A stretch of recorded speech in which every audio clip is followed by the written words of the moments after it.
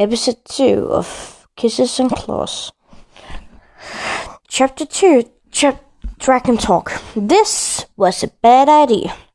Father would be furious if he found out, but it was worth it. His anger was worth it. Tomorrow, when they found no dragon body, Father and Red will both regret not bringing me along. I was sure of it. The memory of the roar from a few hours ago have guided me to Blue Man's Forest, where the leaves grew as thick as vines and the roots of the trees clawed through the soil like hams through mud. Red and I would sneak down here when Father and Clyde went to the marketplace. It was our favorite place to play hide and seek. Now as I scuttled over the log and stumbled through the trees, I was thankful for all those silly games we played. I would not have known how to get through the forest otherwise. Through the darkness of the wood, right before reaching the ravine, Red and I would play near. There was another roar. It was not like the first two, which has been strong, booming, and powerful. No, this one was duller. It was not a show of strength, but sounded like a great beast dying. I froze, near the hill leading down to the ravine, listening to the dragon's call for a moment. As soon as it faded, I spun on my heels and headed in the direction I'd come from. There was only one place in the forest where the dragon would have holed up in: the cave. It only took a couple of minutes to get there. After all, it was my favorite place to hide when Red and I came to Blue Man's Forest. As soon as I saw the entrance to it, I knew I'd been right. A giant landslide led right to the threshold. The dragon must have just enough strength to fly here and crash down, setting up a camp for the night. Dirt was scattering everywhere, and fallen branches marked where the beast had fallen. There was a crimson red liquid staining the grass, glowing, and the quantity of the trail continued on. Bile rose up in my throat at the sight. I unconditionally shouldered the bag I've quickly grabbed from home before departing to the forest. Packed full of medicine and tonics, I crept toward the cave. I dumbly wondered if a human medicine would even work on a dragon. From inside the cave, the low rasp of breathing could be heard. The dragon. Sucking in a hard breath, I stepped to the tree hole to peer inside. I hadn't thought of bringing a torch. In the dead of the night, the inside of the cave appeared not much more than an abyss in one would lose himself forever in. The familiar opening no longer seems to be familiar. No, it seemed dangerous, practically fatal. I paused before heading inside. I haven't really thought of a plan that might much beyond healing the dragon and getting him back to the sky by tomorrow morning. What if the dragon ate me before I could heal it? What was it? It smelled Father on me and automatically assumed that I'm here to hurt him. I blinked. What if I died? Squeezing my eyes shut, I took out the breath before reopening and slowly tiptoeing past the entrance. The cave was made entirely out of stone, and the water dripping from the spiked ceiling to the uneven floors. The further I walked in, the chillier it got. I was extremely aware that the loss of light, and the fact that I was miles from home, from safety. This was a bad idea. My breath came in quick gasps as I tried not to panic. I have never done as well in the dark or tight spaces. However, in a few more trembling places, yielded to a hollow opening in the cave. I carefully crept to a stop. In front of me, peeking my head out to look inside the chamber. The moonlight lit up the open space, steaming it through one tiny hole in the ceiling. The cavern was The cabin was spacious, making rooms for smooth rock, ledge and chipped walls, colorful crystal, embedded through the rotaran of the lines in the wall. None of that seemed special in comparison to the dripping pond in the center, with the moonlight reflecting off of the clear blue waters. The small pool shone prettily throughout the chambers and made the cave feel like cage. Feels less like a cage and more like a safe haven. I slinked toward, gripping the leather snatched back in my hands as if it was a lifeline. "Hello?" I called out softly. Deep within the cave, I heard a low growl in response. The baritone sounded like the ground and caused every nerve in my body to launch into panic mode. The fear in my chest felt like a tangible thing, and I wished desperately that I had the sense to at least bring a rock or some other weapon to throw at the dragon, if it decided it did not want my help. The monster that was curled up in the corner when I finally spotted him. Only a bit of the moonlight managed to touch him, catching the end of his long midnight blue tail. Even though I had a hard time seeing him, I knew that he was staring at me. I could feel the heat of his gaze burning holes into the forefront of my head. Another growl emitted from his throat as I approached. One of the warning. His intention was clear. Back off.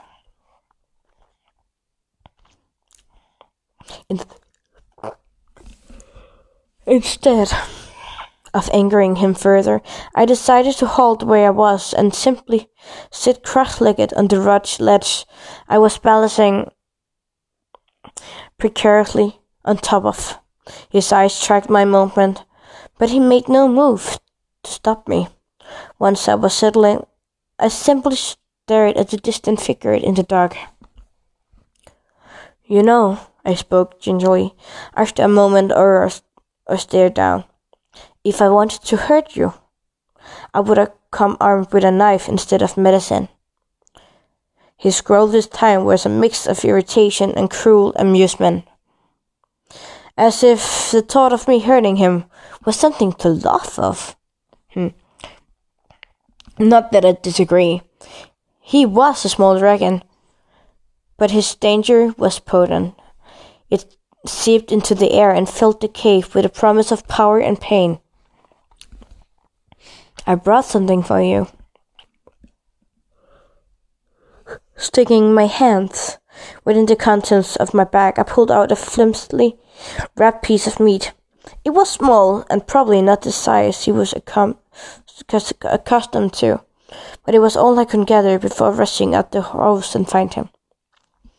I'm going to come closer now, okay?" I rose and made it all of 3 steps before he was snarling again. Immediately I froze. Instead of trying to walk closer, I simply consented to throwing the meager amount of meat onto the ground as a couple feet away from where he lay on his stomach. He watched it as it gradually back up and seated myself once more on the ledge. When he did not immediately jump at the offering, I nudged my head at the meat, raw meat in an earnest, "Eat. It's not poisoned." The dragon exhaled a breath of hot air, which sounded like a scoff. Raising his ginormous head from where he rested on his paws, he leaned his head forward to delicately sniff the meat. The moonlight caught the tip of his snout, highlighting the many dark scales that shielded his body. After a minute of examination, he turned away from the food and went back into lying on the ground, carefully watching me. I frowned, strangely offended. "Aw, come on. It can't be that bad. It was fresh killed today." Liar. The deer has been butchered yesterday, but I felt awfully offended that he has rejected my offer. For God's sake, it was heavy to carry all the way here. I only said, you die down here if you don't eat anything. Eat something. He scoffed again, but the movement made him flinch. No matter how much he tried to hide it, I could still spot the trickle of blood that puddled on the ground below his neck. A broken arrow was sticking out of his throat. At an odd angle, covered in dull green paste, whatever the paste was. It must have been mighty strong to bring something like him down. Look, if you're not gonna eat, that's fine, but at least let me fix up your wounds, so you won't die of infection. My shaking voice didn't seem to reach his ears. All he did was narrowing his serpent eyes on me and bared his teeth, each fang glistening with the dried blood from a recent kill. However, whoever had hurt him had paid the price for shooting him down from the sky. If I had to guess, I would say it had been one of the humans in my father's hunting troop. Lowering my eyes to the ground bashfully, I whispered, I promise, I won't hurt you. The dragon only hissed between his teeth, showing me the sharp, crude tips of his canes.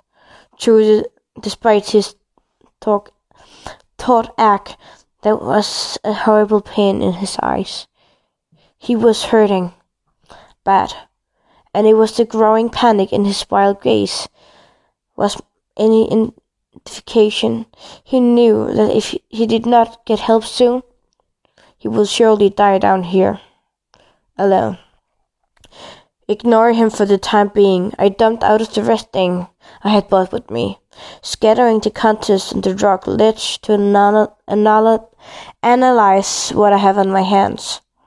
There's a few gaze wraps, some medical herbs to lessen the pains to keep the bandages in places, a needle, some white yarn, a stolen bottle of brandy.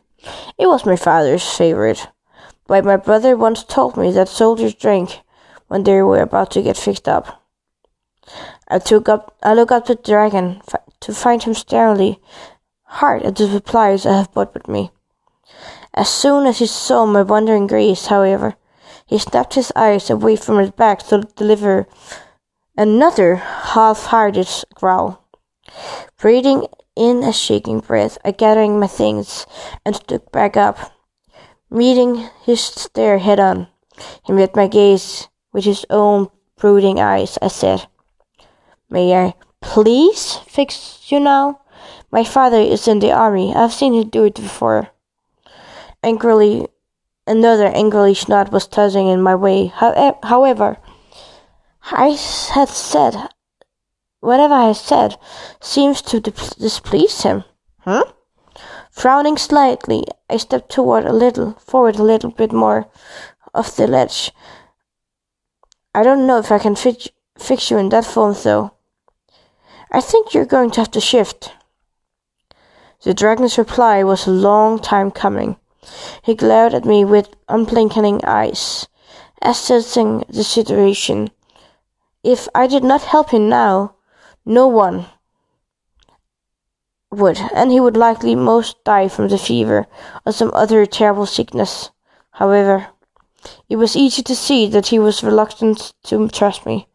His hostile eyes spoke to me more than words have ever could, as he slowly, so slowly, leaned his neck back, exposing himself to me.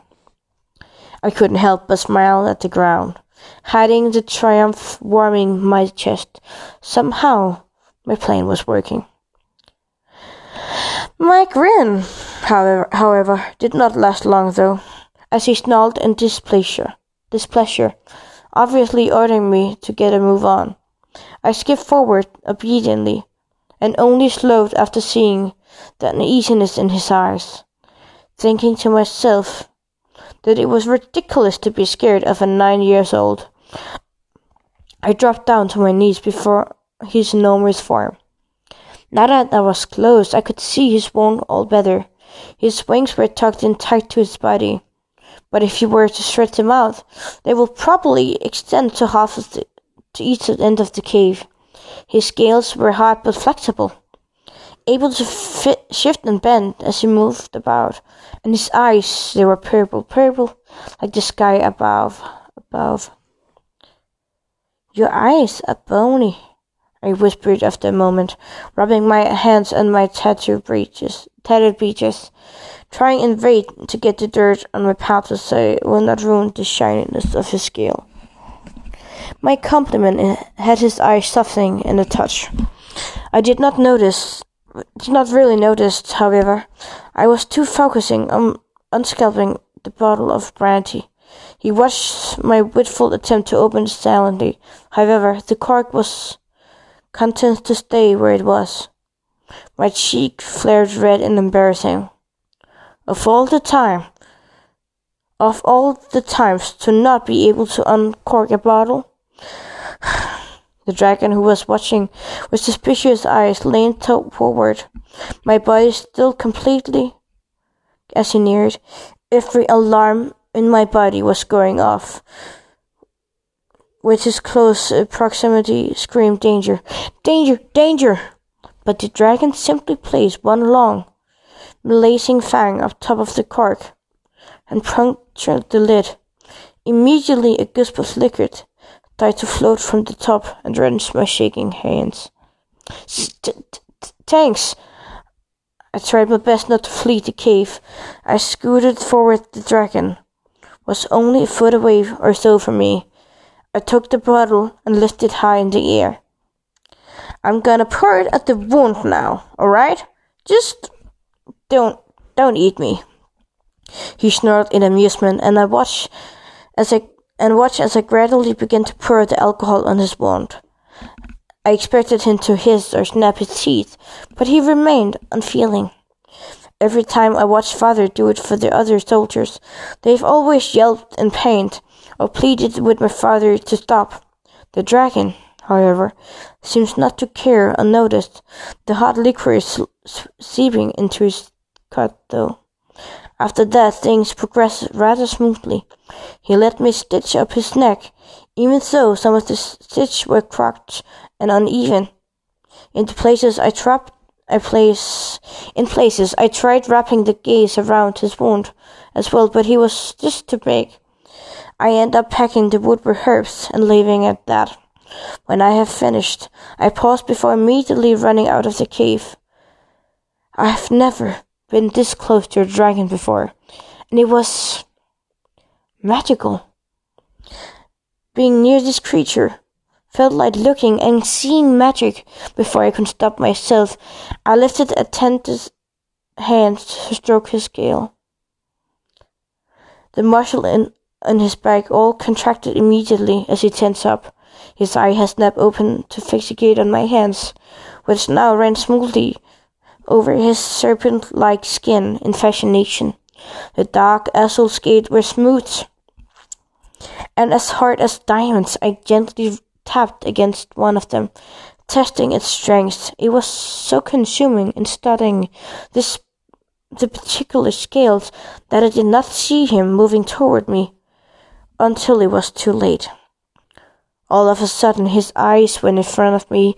His jaw and sharp teeth were so close to my face that I literally looked up in apprehension and terror. He is gonna eat me? This thought sent my heart hammering thunderously in my chest. He drew closer until that stood between his muzzle and me was the space of a butterfly wing. I'm going to die. Too terrified to cry out, I clenched my eyes shut and waited for him to bite me. A second tick passed, then another. I debated opening my eyes, but before I could, I felt him move impossibly closer, going in for the kill. His scale-ridden cheek brushed against the side of my face slowly, caressing the flesh there. It was over as soon as it began, but it left me stunned. Nonetheless, I opened my eyes. I saw that he was already back in his corner, curled up on himself, with his eyes narrowed on me as if I was staring, and it was daring me to speak. Smiling shyly, I gathered my supplies before standing up and hopping from the ledge to ledge until I was at the cave entrance. I paused and turned around. Lo and behold, he still has his gaze trained on me. Raising a hand in farewell, I said, "I come back and check on you tomorrow." It came out more like a question than a statement. The young dragon only grumbled before closing his eyes, going to sleep. I studied the beast, a heartbeat more, beaming for all my worth, before scampering out of the cave and back towards home. It's getting more and more exciting. I'm really captivated by the story. It was only the second chapter.